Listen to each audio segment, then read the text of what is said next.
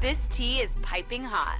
Get the latest celebrity news first all day long with hot headlines from OKMagazine.com.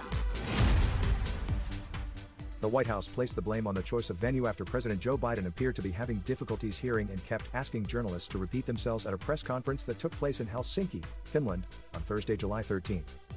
Many questions posed at the speaking engagement, whose guests included Finnish President Sauli Niinistö, revolved around the future of Finland after the country made the decision to join NATO, the North Atlantic Treaty Organization.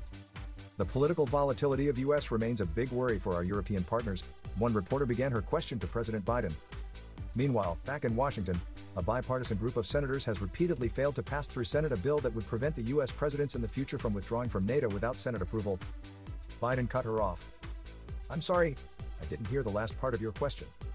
The 80-year-old POTUS was able to answer her question after she repeated herself, but he had more troubles soon after. "My question is for Mr. President Biden, or should I just say President Biden? You have repeatedly talked about the Finlandization of NATO becoming the NATOization of Finland," the journalist started, before being interrupted by Biden. "Sorry, what nation?" the president asked. "You have repeatedly talked about the Finlandization of NATO becoming the NATOization of Finland," he repeated. "Based on your long experience, how does that change Finland's place in the world?" "Well, first of all, the context in which I said that was the gentleman who occupies a seat on the other side of the border in Moscow.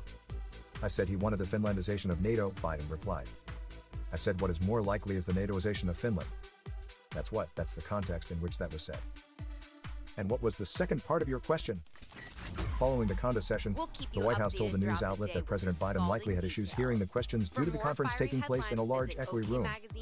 Fox News reported the White House's statement.